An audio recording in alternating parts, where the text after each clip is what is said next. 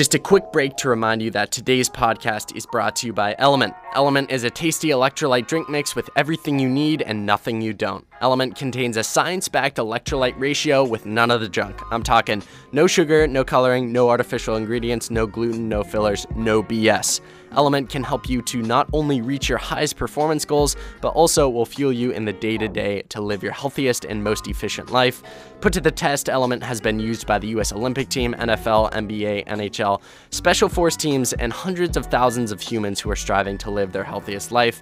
I've been using Element every single day for the past few months, and whether it's gearing up for a hard track workout or trying to focus on some podcast work, I always feel better, more alert, more hydrated after taking Element. You guys can get a free Element sample pack with any purchase through our custom URL. All you have to do is go to drinklmnt.com/therunning-effect. My favorite flavors are watermelon and raspberry salt. Would definitely check those out to get started. Element offers no question asked refund, so you can try it totally risk-free today. If you don't like it, they will give you your money back, no questions asked. Guys, I'm confident you guys are going to love it. Again, go to drinklmnt.com/therunning-effect to get your free Element sample pack with any purchase. Okay, let's get back into today's episode.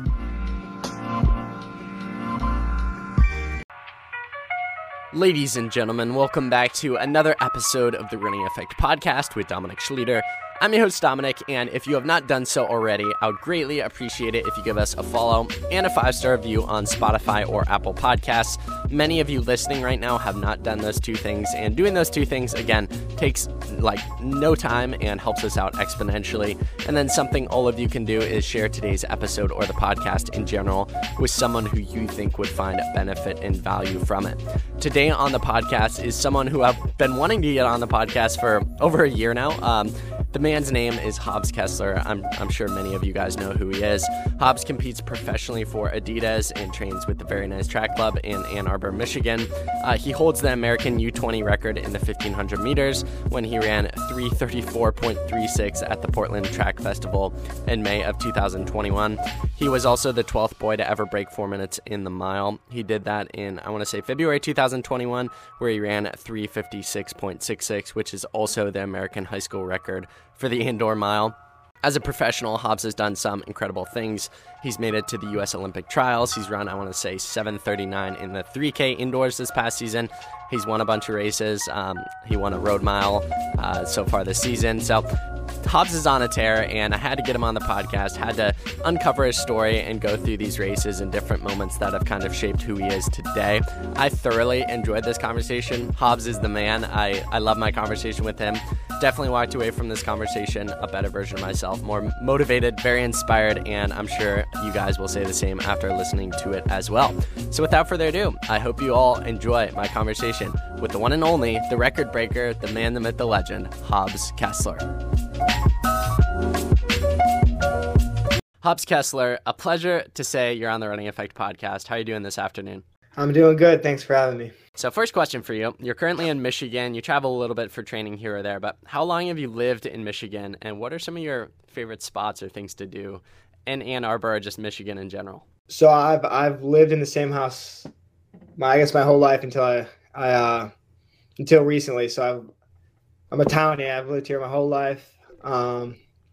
I've done stints in Flag. That's about the only other place I've ever experienced. But I would say Ann Arbor is I think it's an underrated running city. There's a ton of good river paths, a ton of good single track, soft surface, and it all links together well. So there's a lot of great places to run. Very underrated. But my favorite is Barton Hills. Any Ann Arbor people know what I'm talking about.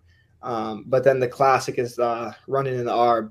That's one of the more iconic spots for doing workouts in Ann Arbor. Can you agree with me, though, that it's probably miserable for like 3-4 months out of the year in the winter? Because in Toledo, it's like, I hate training. Although you guys have the nice indoor track situation where you can just do your workouts indoors, which probably helps you out. No, I've been gone for until recently, but I've heard the weather all April is terrible. But it's pretty bad November through April. It's not super lovely, but I'm lucky I have like the ability to kind of skip town when the weather gets really bad and go go to flag or other places. Or we also have indoor track, so it's not the worst thing. We can survive. So going back 10 years ago, you turned 20 this past March. So 10 years ago, rewinding the clock to 10-year-old Hobbs, if you would have told him that 20-year-old Hobbs would be running professionally for Adidas and running with some of the best in the world, what would he have thought of you? I would have been like, man, I want to be a pro climber. That's terrible. Like, what went wrong? Because you've grown up in Ann Arbor and in Michigan your whole life, were you aware growing up? We'll get into your start in the sport and then eventually in this episode, but I'm curious, like, were you aware growing up that, like, people like Nick Willis and Ronnie, like, existed and were, like, legends? Because Nick, he was competing for, like, Olympic medals back in the day, probably when you were growing up. So were you aware of, like, how prestigious Michigan was and some of the professional runners in the area were growing up? Yeah, I remember watching Nick get a medal in 2016 and being like, well, like, that's crazy. Like, that guy lives a mile away from me. And at that point, my dad was already pretty close with Ronnie and would run with Nick on occasion and stuff. So I hadn't met either of them at that point, but like they were kind of family friends already. So they weren't like super distant, but it was weird, my relationship with Ronnie, because I was really close with his son before I ever had any sort of like coaching relationship with him. He was just like my Luke's dad at first, which is a little weird looking back at it now. And then flag this past trip. How was that trip for you? How are you liking training right now? How are you feeling going into the season? I know it's kicked off. I mean, you raced last week, so how are you feeling right now? Yeah, it was a good camp. I kind of like feel like I'm dubbing this season like a revenge tour, because like last year was my first year as a pro, and I made like a lot of mistakes, and those were like, I wasn't going to avoid them. They were inevitable mistakes that every pro makes at points in their career. So I'm happy to get them out of the way, but I'm like, I kind of have a better understanding of how things work, how to train, all that. So things have just gone a lot smoother this year than last year. And it's easier to keep your head in the game racing when like training's going better and all that. So it was a good camp. Some hiccups here and there, but that's running. That's how it goes. What are some of those biggest lessons you learned during your rookie year last year that going into this year, you're like, I'm going to learn from my mistake and do better this time around? Oh, man. I mean, the real big takeaway was like, just keep, like when things aren't going perfect, just stay consistent. Nothing has to be perfect. Every season's different, but just showing up, getting enough training done to keep moving forward, but you don't have to nail it every time. Because I would get frustrated, like, oh, last year I like ran faster in this workout, but I also like wasn't acknowledging the fact that I had I had missed 5 weeks due to injury and all this and all that, and then I also just like I learned a lot of stuff just about like crossing my T's, dotting my I's. It's like I hired a strength coach, like I'm applying myself to drills better. Like I'm doing hill sprints more regularly, just little details that kind of compound over a long time. Or even just like, I would just like kind of go too hard in a workout and the next workout wouldn't be as good. Stuff like that. So just learning the pro lifestyle, I suppose. Within your whole career, not even just last year when you were talking about the consistency piece, I want to go a little deeper into that. I think that's an attribute that I see most commonly in high-performing individuals is their ability to not get ahead of themselves and just put in the consistent work day after day after day. How important has that been for you in your own career? Not just your pro career, but your high school career, growing up in the sport. Even rock climbing, consistency isn't limited to running. How important has consistency been in your personal growth? I would argue like the two factors that make a great runner are talent and consistency. And you have no control over talent. And you can only work so hard. Like running, it's like everyone's like, I want to be the best, but I'm not as talented as those guys. I have to work harder. You can only work so hard. If you run 100 miles a week for 3 weeks and you're hurt for the next 4, like you ended up not running that much over those 7 weeks. So I just think consistency is the most potent tool we have to like be great runners, especially towards the end of our career. Because if you think about it, over a 10, 15-year career, it compounds so much. So that, I guess, yeah, consistency is the thing I value most. And I'm finding little tricks here and there to like help that along. But it requires a lot of discipline. Like everyone thinks like, oh, I'm working so hard, I'm gonna do an extra 300 at the end of my workout and smash it and feel really good about myself. But at the end of the day, like it almost takes more discipline to like be like, I've gone as hard as I need to go. I'm gonna call it here. I'm gonna let the other guys finish their workout. I'm not gonna like worry about my ego getting dropped. Like I'm gonna get my work in so that I can have a good workout the next Friday, the next Tuesday, and so on and so forth. Because again, like I said earlier, I've made that mistake of like hanging out for dear life to Ben and then just being trashed. So yeah, I'm curious, how instrumental have those individuals been? And by individuals, I mean like your dad, your mom, Ronnie, Ben, Morgan, the guys on the team, the people in the Ann Arbor community who have gone through some of the things you're going through now. How instrumental have they been to kind of instruct you and be like, hey, I made this mistake at this stage in my career. Don't make this mistake. Or, hey, cut the last 300. Like, just call it a day. Yeah. Or things like that. How instrumental have they been in teaching you some of those lessons and walking you through the sport in your first few years as a professional? Yeah, I mean, like Ben's a great example because I think Ben trains incredibly smart. He's humble and he says it's because he's already made every mistake in the book. And the thing about Ben is he only makes mistakes once and then he learns from them. So he's gotten to be really efficient. So I definitely like learn a lot. I mean, a lot from everyone, like you said, Ronnie. But I really look up to Ben for that reason because he's really like, again, he makes mistakes, but he doesn't make them twice. And he's really getting his training dialed in, especially now that his second year with the VNTC, like he's killing it. So everyone's had their own effect on me, though. Like obviously, Ronnie's probably had the biggest on my running, just because he's the mastermind behind the whole thing. But I don't know. I've learned a little bit from everyone because there's a lot of experience between everyone I train with. What's it been like kind of being a foundational member of the Very Nice Track Club and building it out over the past few years? And, you know, as a fan of the sport for a few years now, I feel like you guys are kind of coming onto the scene as a top running group in the U.S., but also starting to get more attention and also kind of one of those groups that's just very fun and interactive with your fans and constantly showing people what it takes to be great. And, you know, Luke making the fun YouTube videos and Ronnie constantly joking and just displaying different sides of all of your character. I feel like that's kind of brought Very Nice Track Club on the scene as one of the top groups in the U.S. as well as kind of one of the more fun ones. So what's it been like to be a part of it and just maybe speak to the camaraderie aspect that you guys bring to practice every day? I guess I would say I'm a founding member. It has like, it's taken there's been a lot of people through the Ronnie sphere, I suppose. So Nick obviously held it down for a while. But no, it's like for a little while there, it was just Mason and I in early 2022. So it's been super exciting to like kind of like add some guys and see them really do well. Obviously, like Ben and Morgan are like the best examples.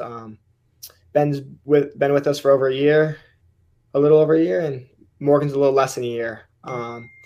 But like they're killing it right now, and like I can't imagine without them now.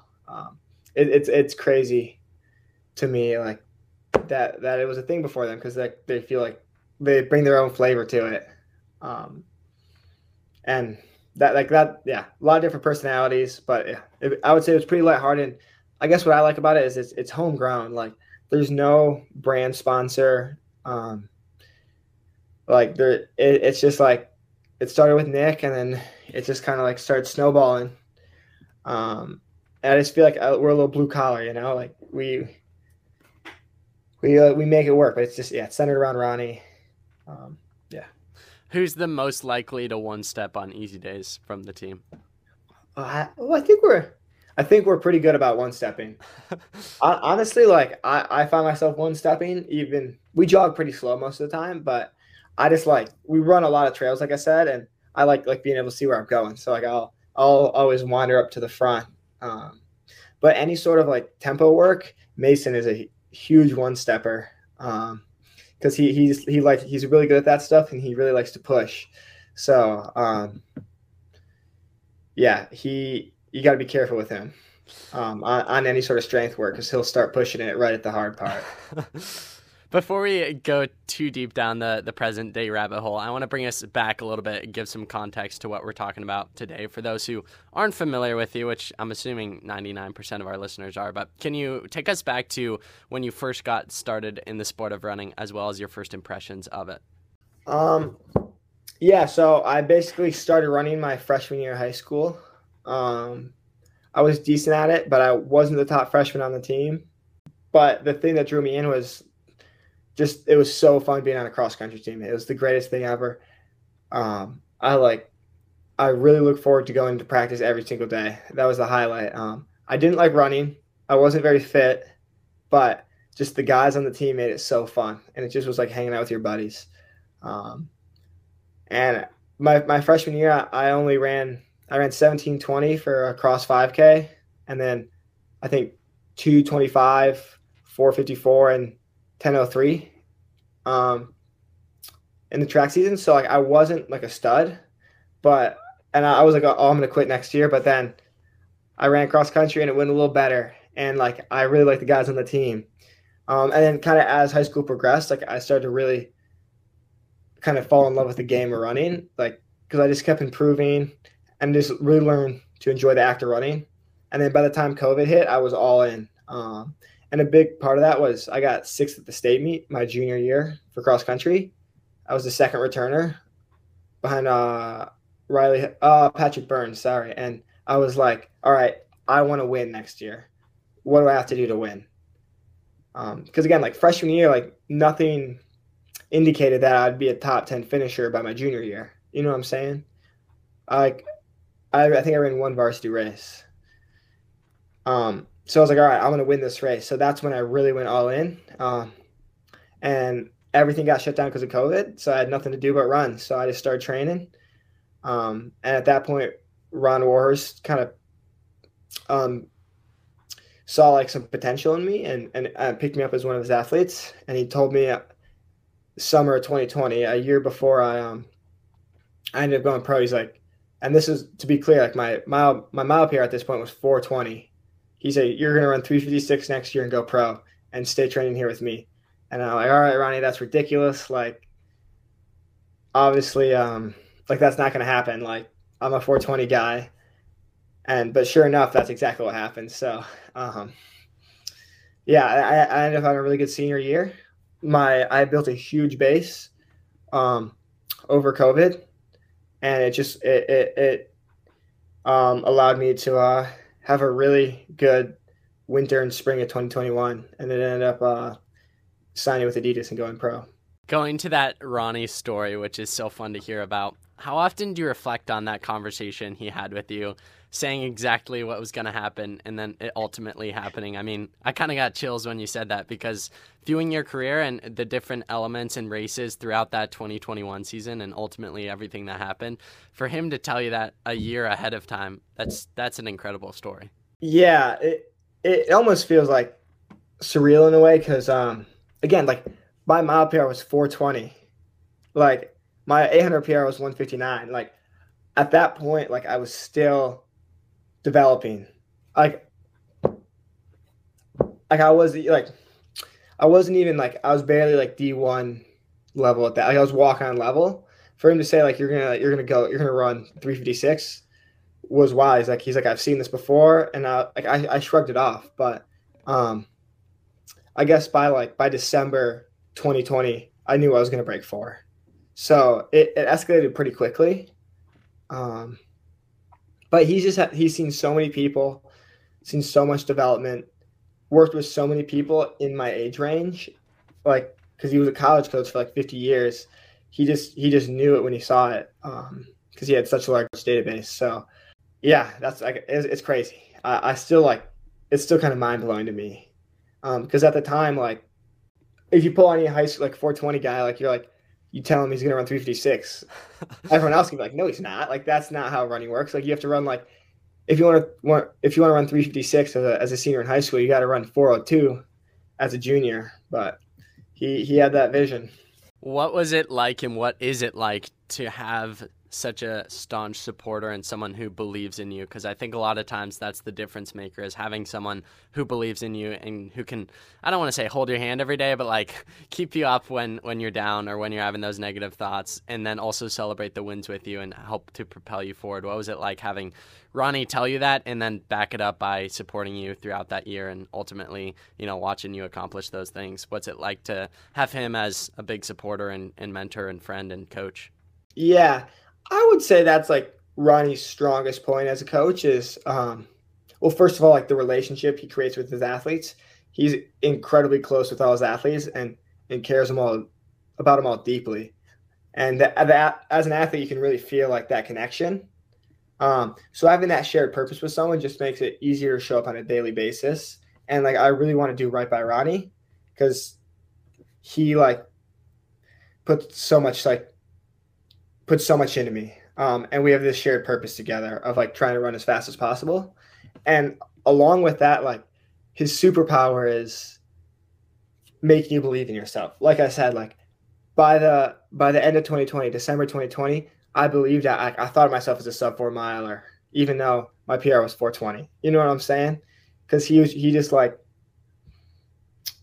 supported me like and kind of hyped me up just in the right moments. He like and knew how to do it. And I had so much respect for him. I was like, all right, like if this guy who coached Nick Willis, Kevin Sullivan, Alan Webb, like thinks I can, like I trust him. And you can only like coaches, like, I don't know. There's a lot of different coaching systems, but at the end of the day, like you can only train so good, right? So like what's going to make that difference? Like to have a better coach is that emotional aspect or that connection you have with them. And he doesn't coach that many people, so each person really gets a lot of Ronnie time. When you broke 4, I think a lot of people had not heard of your name before, and a lot of people saw it as an overnight breakthrough. Can you maybe talk to the aspect of a lot of people seeing it as an overnight breakthrough, but you knowing that it was the years of work, particularly the year before, of base and foundation that you laid with Ronnie that kind of laid the grounds and the steps for you to break 4? Like, I think a lot of people, when they see monumentous achievements, they're like, oh, they had the race of their life, or they did a 10-mile tempo before, and like every high school boy wants to look on someone's Strava and like accredit it to one workout why they ran fast. And the person knows that it was years of work that kind of made it happen and not just one workout or one season. Yeah. So like, again, like when everything got shut down because of COVID, we just like nothing else to do but run. So I didn't miss a workout from February, probably earlier, but I'm just like, I'm thinking like when I switched to Ronnie. So like, but basically from late winter to August is when I ended up taking a break. I ended up doing some time trials later summer, and then I took a few weeks off. So I didn't miss a single day in there. I take one day off a week. So I'd normally take a day off just to like running, rest up, especially being a younger guy. I think taking a day off is pretty important. But everything that was prescribed was done. And obviously we made adjustments in there, but when I was having a crummy day, I went and I did enough to make the day worth it, to still get better that day. So I only did 80% of what I was supposed to do, but I still got it done. So that like consistency really is what like built upon, like is what the spring of 2021 was built upon. And like it wasn't crazy workouts. Like it was just on Tuesday I'd do like some sort of tempo. So I'd do a 3-mile tempo, a 4-mile tempo, 5-mile tempo, nothing special, like 520 pace. And then on Fridays I'd do some hills, and that was my routine for months. And by the end of the summer, I ended up running 8:53, 4:08, and 1:53 in time trials, paced by Mason and Nick. So I did kind of like have a little like fitness check-in. And I took 2 weeks off, and then the cross country season was a little rougher, but again, it was that large chunk. But after those time trials, I felt like I had I was like kind of having a hard time getting recruited by college coaches because I didn't have any marks. So it wasn't until those time trials I was recruited, but I still felt like I was very under the radar and I was like one of the best guys in the class of 2021, but like I wasn't getting any hyper attention. So I was like a little eager to make a name for myself, and then I did it in one race. Do you miss those days when, as you were kind of talking about there, like you were kind of unknown, you were kind of under the radar, and you kind of had like a chip on your shoulder to prove yourself, but not enough people knew about you that if you didn't do well in a race, like they wouldn't talk about it. Whereas today, because you're so good, there's such spotlight on you. Do you miss those days when it was kind of like low key Hobbs Kessler versus today where like because of the times you've ran, it's like everyone wants to know what you're going to run? Yeah, I mean, I don't know. It's just I'm in a different spot now, but it was kind of fun to um be an underdog and like it almost felt like I was scheming like I'm gonna burst out of the scene and I'm gonna be the man and like that almost anxiety to like prove myself definitely kind of helped with like motivation because I was just hungry.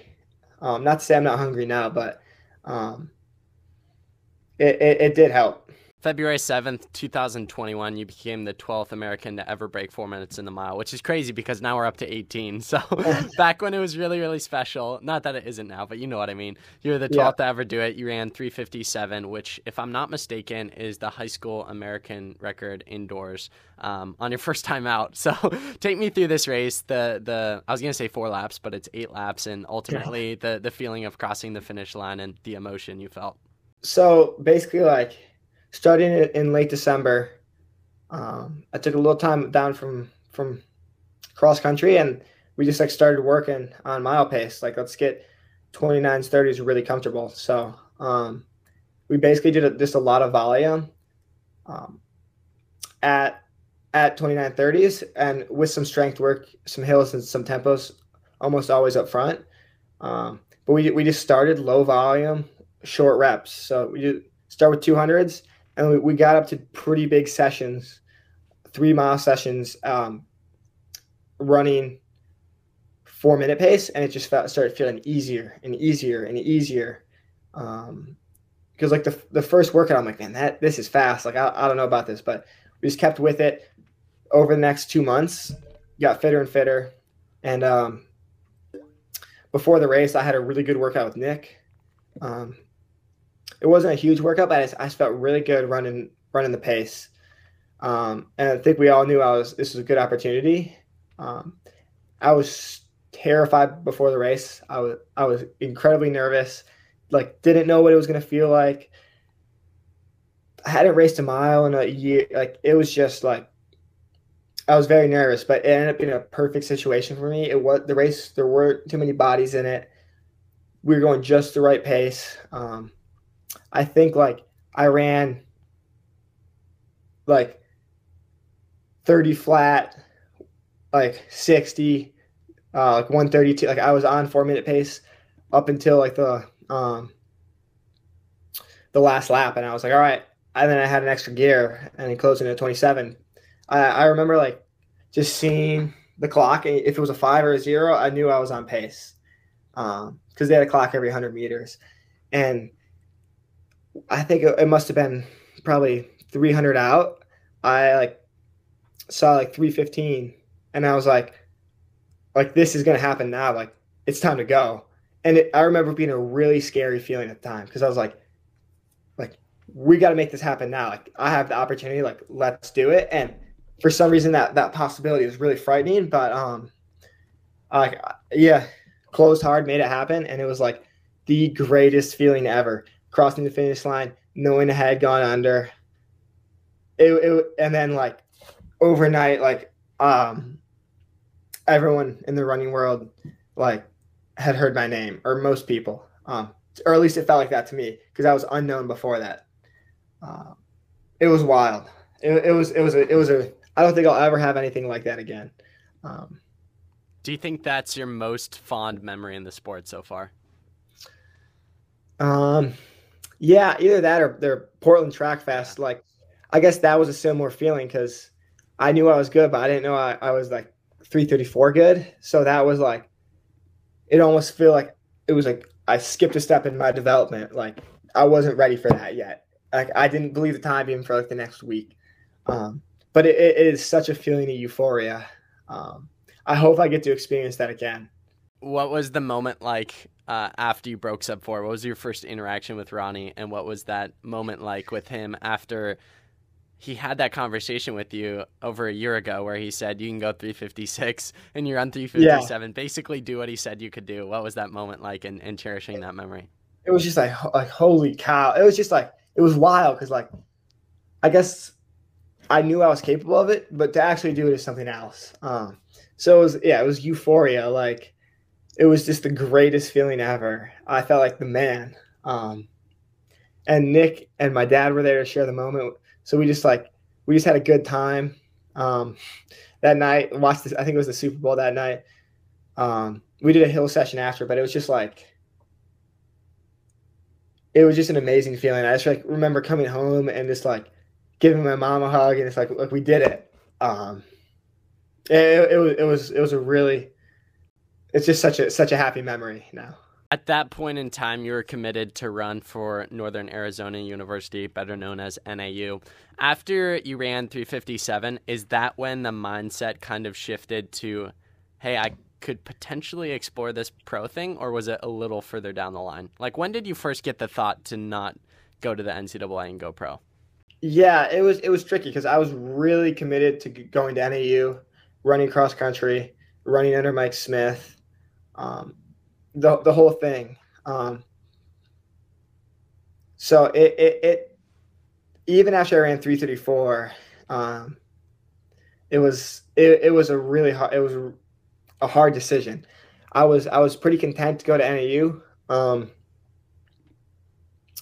Even after I ran 334, but it wasn't until we started getting agents involved, like talking about contracts and realizing like what this opportunity meant, and the gravity of the opportunity I had, where like it became an option in my mind to stay in Ann Arbor with Ronnie. Because again, I really wanted to go run at NAU, really wanted to go win a cross national title as a team, and just like experience the college team. And it's something like I wouldn't say I'm sad I've missed out on, because closing that door has opened a bunch of other doors for me. But it is a bummer. Like I would have loved to be on the NAU team. How hard of a decision was that to make, where I feel like from an outsider's perspective, you couldn't go wrong with either decision?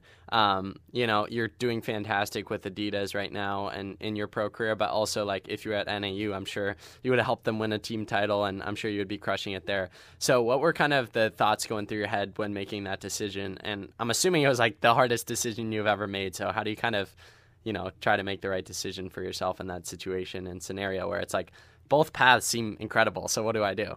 Yeah, I'm just glad I don't have to make it again. Like I'm glad it's over. That's for sure. And it's one of those things, like you said, like there was no bad option. Like you either like stay with one of the best middle distance coaches in the world, or go to one of the best, like possibly the best college cross country coach of all time. And like I train with amazing runners and amazing people on both sides. But it ended up just being like making more sense in a long term, like life way. Kind of get it while my stock's high. And it was like it. I mean, Ronnie's like, he's not super young, so he would have been, I think, 83 when I came out of NAU. So he would have been on the older side. And again, and still am incredibly close with him. So leaving him would have been really hard. But saying no to NAU it was just tricky. But it ended up like Mike Smith called me. He was like, Hobbs, like, I really want you to come and run here, but like I'm thinking about it. Like I really think you should stay with Ronnie and go pro. I think that is what makes the most sense for you. And then just talking with Mason, my folks, Ronnie, people on both sides, it just ended up being the decision that made the most sense. That 1500 race that you brought up, May 29th, is when you ran 3:34.36 at the Portland Track Festival. And I want to say, if I'm not mistaken, it was some sort of like U20 record or something. And then at the time, this is hilarious, perhaps my favorite statistic, you obviously weren't in the NCAA because you were still in high school at that point. But if you were in the NCAA, it would have been an NCAA record. So while you'll never experience the NCAA, you technically would have held a record. So take me through that race. And ultimately, I think one of the most iconic videos and photos that was floated around, well, in my generation of track and field fans, was like you crossing the finish line, like what just happened? So take me through that race and the feelings of it. So at that point, like, I had a little more experience on the pro level than I did on when I ran 3:57, sorry. So, like, I had already, like, I think I'd run 3 or 4 pro races at that point. And, like, obviously in the mile, I'd gone to the back. I ran 3:40 about maybe 5 or 6 weeks earlier. And, again, like, I'd gone straight to the back and just kind of run very passively or defensively almost, and then kicked at the end, and I ended up placing all right, but I wasn't racing like I deserved to be in the field. And I just remember talking to Ronnie and thinking before the race, like, if I want to go get the Olympic trial standard, which was my goal for the season, is to qualify for the Olympic trials, I have to participate in the race. I can't just be like hanging on, being the caboose. So I want to be active. I want to be making moves. And I want to be up front, like, riding the wave. So I remember on the starting line, like, I'm going to get out the first 100 super hard and get up in the top 5. And then if you watch the race, I was dead last at 100 meters. I don't know how it happened. Like, I just got spit out the back. I'm not very quick off the line. So I was like, all right. And then ended up going around everyone on the bend and kind of fighting my way up to front of the pack and just kind of tucking in there. And I got shuffled around a little bit, but the important thing was I was a part of the race, and kind of I got sucked along with the momentum of a really fast race, really good runners, really good conditions. Like, it was a good day to run fast. And then I just remember, like, going to the bell, like, or I guess at a K, I was like, I feel good, and I tried to move up, but I kind of got blocked. And then at 200 meters to go, I saw the clock, and I was like, all right, like, I can get the Olympic, like, the standard's mine, and just, like, blasting. And at that point, Mason was ahead of me, and I was like, all right, well, I'm not going to let Mason beat me. So I found that extra gear to go catch Mason. And then I crossed the finish line, and it was like, holy crap. Like, I was like, this can't be right. Was there a particular workout going into that 15 that was impressive to you, that showed you could run 3:34, at least around it, that showed you, like, hey, my level of confidence is on another level right now? I just got pretty comfortable running 57 pace. Like, I was really fit, but, like, it wasn't one specific workout. It was just like, I was just running fast a lot. I was still running high school meets. I was running 4x4s. I was also doing workouts. So there were weeks where I'd work out twice and I'd race twice in high school. But it was just like, the compound, like, workout after workout after workout is kind of what got me to that fitness, and the confidence, kind of like the fitness, kind of slowly built. And I did have a few really good workouts in there, but like, I don't know. I'm, like, kind of hesitant to, like, say it was one workout, because it was the culmination of everything. Yeah, well, workouts can be deceiving. Like, You can go really hard if you'd be feeling really good one day, and go really hard and, like, feel like the man, be like, I'm in such good shape, but that, like, it's not your best workout. It's like, it's just the sum of all your workouts. So, there's some workouts where I did some hills and, like, some 6s and 300s, and I was running race, like, 3:34 pace pretty comfortably. But again, like, it was just like that I could do it on a regular basis is what really gave me confidence. Like, I didn't need to be feeling good to run a 125 600 comfortably. So you end up qualifying for the Olympic trials with that 3:34 race. You end up running at the U.S. Olympic trials.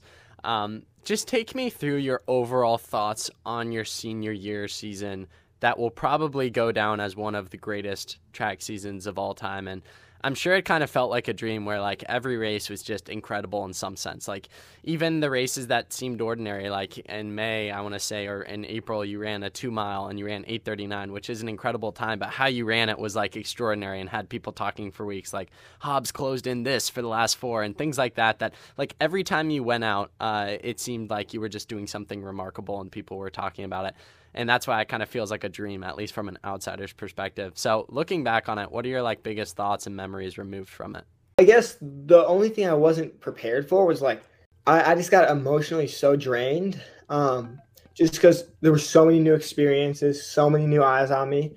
And I wasn't really ready to handle it yet. So just like kind of by the end of the season, I was kind of toast. But the one thing I really wish I had done is I really wish I had gone for the 2 mile national record. I think I was in shape for it.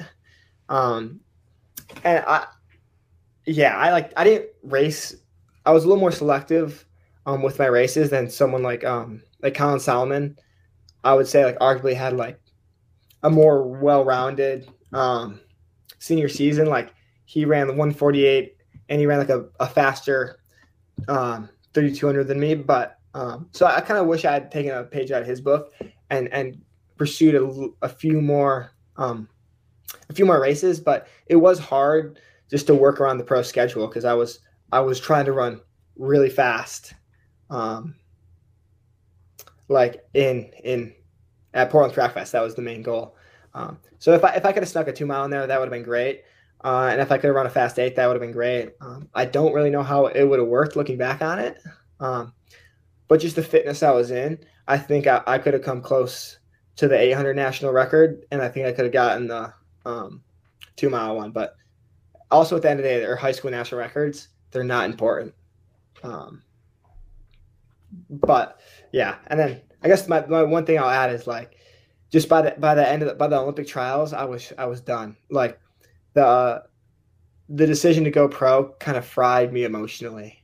I didn't have that much emotional bandwidth left to go race. So I faked it for one round at the Olympic trials, and I just remember sitting on the couch the night after and getting ready for the next round, thinking about tomorrow and being like, man, like I don't think I have enough like emotional energy to do this. And I kind of raced as such. So I really wish I had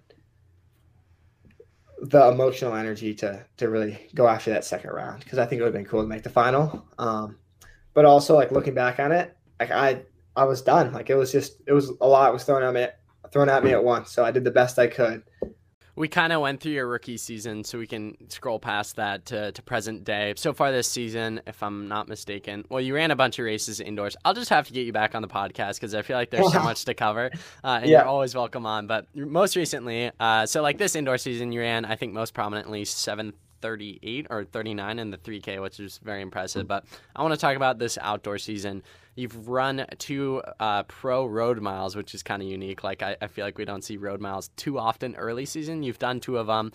You won the first one in Boston, and I feel like that was another classic Hobbs Kessler moment. I love your celebrations because it's just like pure elation, joy, arms outstretched. You won that one, which was cool. And then this past week, I want to say you placed second, if I'm not mistaken. Mm-hmm. So you're getting pretty good at this road mile thing. Take me through like the difference between the road and the track, and also how fun these meets are, especially early season when, correct me if I'm wrong, but it seems like there's a lot less pressure because the time doesn't matter as much. You know, there's not as much stakes, so you can kind of race it a little more, you know, without as much pressure and emotion.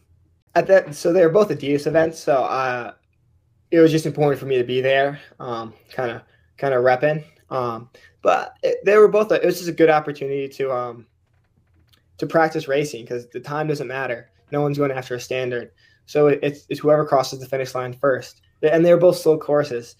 So it was good racing practice and kind of get those competitive juices flowing. So it was fun to go race. The Boston race was a really cool opportunity for me because just the nature of the course, and for those who aren't familiar with the course, it's a 500-meter loop around the block. So you run 12 90-degree turns. But it's not a perfect square. The one side is probably only 70, 80 meters. Sounds like Mario Kart. Yeah. So it's a long straight, and then you kind of like whip around. And historically, like in recent history, like the person to hit the second to last turn wins the race because you have a 70-meter straight and then maybe another 50 to 70-meter straight to the finish line. So with those turns, there's not enough space to get around people. So the first person to make the move wins. The first person to go into that corner. And I found myself a little intimidated to be the guy to kind of instigate to make the move first. So I was like, oh, this is a low stakes race. This is like, no one will remember it in August. This is a perfect opportunity to do something scary. So I went hard down the backstretch. I got the turn first, and I was able to take the win, which is a great feeling. And things have been training had been going well, but I was tired. Like, I wasn't sure how I was going to go. And the person who signed me to Adidas was holding the tape, so that made it feel a little more special. I'm like, this, like, full circle moment. Yeah, like the guy who gave me the opportunity, like I felt like I was paying him back because his bosses were watching him. So for the athlete he signed to be winning the race, like it was a good feeling for both of us. So that just gave me good momentum and some good confidence. And I really wanted to win at Atlanta, but Prakel got me at the end. But I don't mind losing him. He's having a good season. He's a good runner. So I'll get him next time. But it was fun racing him. I had him maybe like 20 meters to go. I just went a little too early. It's a classic road mile mistake. You see the finish and you go. And I tied up a little more than him the last 20 meters. I felt him coming, but he had me. What's the Hobbs Kessler outdoor season looking like, and what are some things you're looking to accomplish and experience this upcoming season? So right now, my schedule, I'm going to be racing on May 27th, the 1500. I think it's called USATF Distance Classic is the race. And then I think I'm going to race the next weekend in Nashville at Music City. And then a few weeks later in New York. So those will be my 3 1500s before USA's. The goal is to either ideally get the standard. I think I'm in shape for it right now. It's 3:34.2. Or just get my world ranking high enough, because at USA's I really want to make the team. I've had my development year. This is the year I want to start competing and winning races. Especially like at USA's, I really want to be competitive.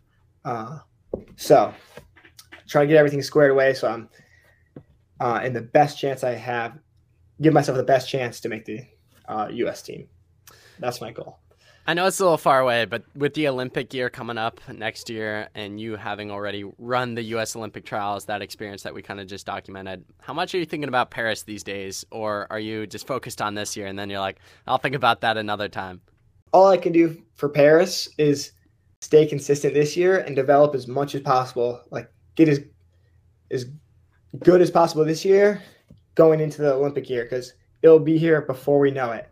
And it's just funny because like when I first signed with Adidas, I'm like, oh, like it's so far away, but it's already coming up. So I'd obviously I would love to make the team. That's the main goal. But right now I'm just focused on the day-to-day to make it happen. And then one final serious question for you as we wrap up today's conversation. For those who look up to you, which is hundreds of people who are listening to today's episode and want to do some of the things you've accomplished in the sport or are just currently chasing after their goals and look up to you, what would be some advice to that person listening who wants to chase after personal excellence and excellence within the sport? Yeah, I would say like consistency has kind of been the theme of our conversation and chasing consistency. I would say like, you don't have to kill it every day. You don't have to run fast on your easy days. You don't have to go to the well on your workouts. Maybe a few times a year when your coach says to, but that's not what makes you good. What makes you good is showing up day in, day out, and you'll just get better over time, slowly. It's not sexy, but that's how all the best people get really good. Like if you look at Jakob Ingebrigtsen, he's been incredibly consistent. If you look at Jake Whiteman, like consistency. So just let everything build upon itself, but it's not any one workout that will make you a great runner. It's doing everything good enough for a very long time. Hobbs, I've loved our conversation today. One final cherry on the top question. The question I ask every single guest to close out every episode. If you had Gordon Ramsay coming over for dinner, what would you choose to make for him? Let's see. I'd probably make him, trying to think, what would he like? Probably a burger. I think a hamburger is probably my favorite food, cheeseburger. So I think I can make him a pretty mean burger. So that's what we'd be having for dinner. I love it. Well, Hobbs, this conversation has been an absolute pleasure. I had high expectations going in, but per usual, you blew them out of the water. So greatly appreciate you coming on the podcast, and looking forward to running it back soon enough. Let's do it. Thanks for having me. Okay, Hobbs, that's a wrap. Ton of fun, man. I feel like we could have covered a whole lot, so I'll have to have you back on in the summer. But greatly appreciate you doing this, because I've looked up to you for a while, and it's just been incredible to see what you've done in the sport. So to make this one happen and fulfill the crazy amount of DM requests I get to get you on it, it's great. Well, I appreciate you having me on. Yeah, come up to Ann Arbor and come do a workout or a run. We'll do it. Thank you so much for listening to today's episode of The Running Effect with Dominic Schlueter. I don't take your time for granted, and I hope that today's episode impacted you and left you walking away inspired and all the more motivated to chase after your biggest goals and walking away a better version of yourself. Make sure you're following the podcast, have given us a 5-star review, and consider sharing with a friend. Through that, we can reach new people and hopefully inspire them in the process. Also, make sure you're following us on social media at The Running Effect to stay up to date on all the exciting projects and all the new episodes coming out. Generally, we release 2 to 3 episodes per week, so stay tuned for all of those coming your way shortly. I hope your running and life is going well. Guys, keep chasing mastery, and I will catch you in next episode.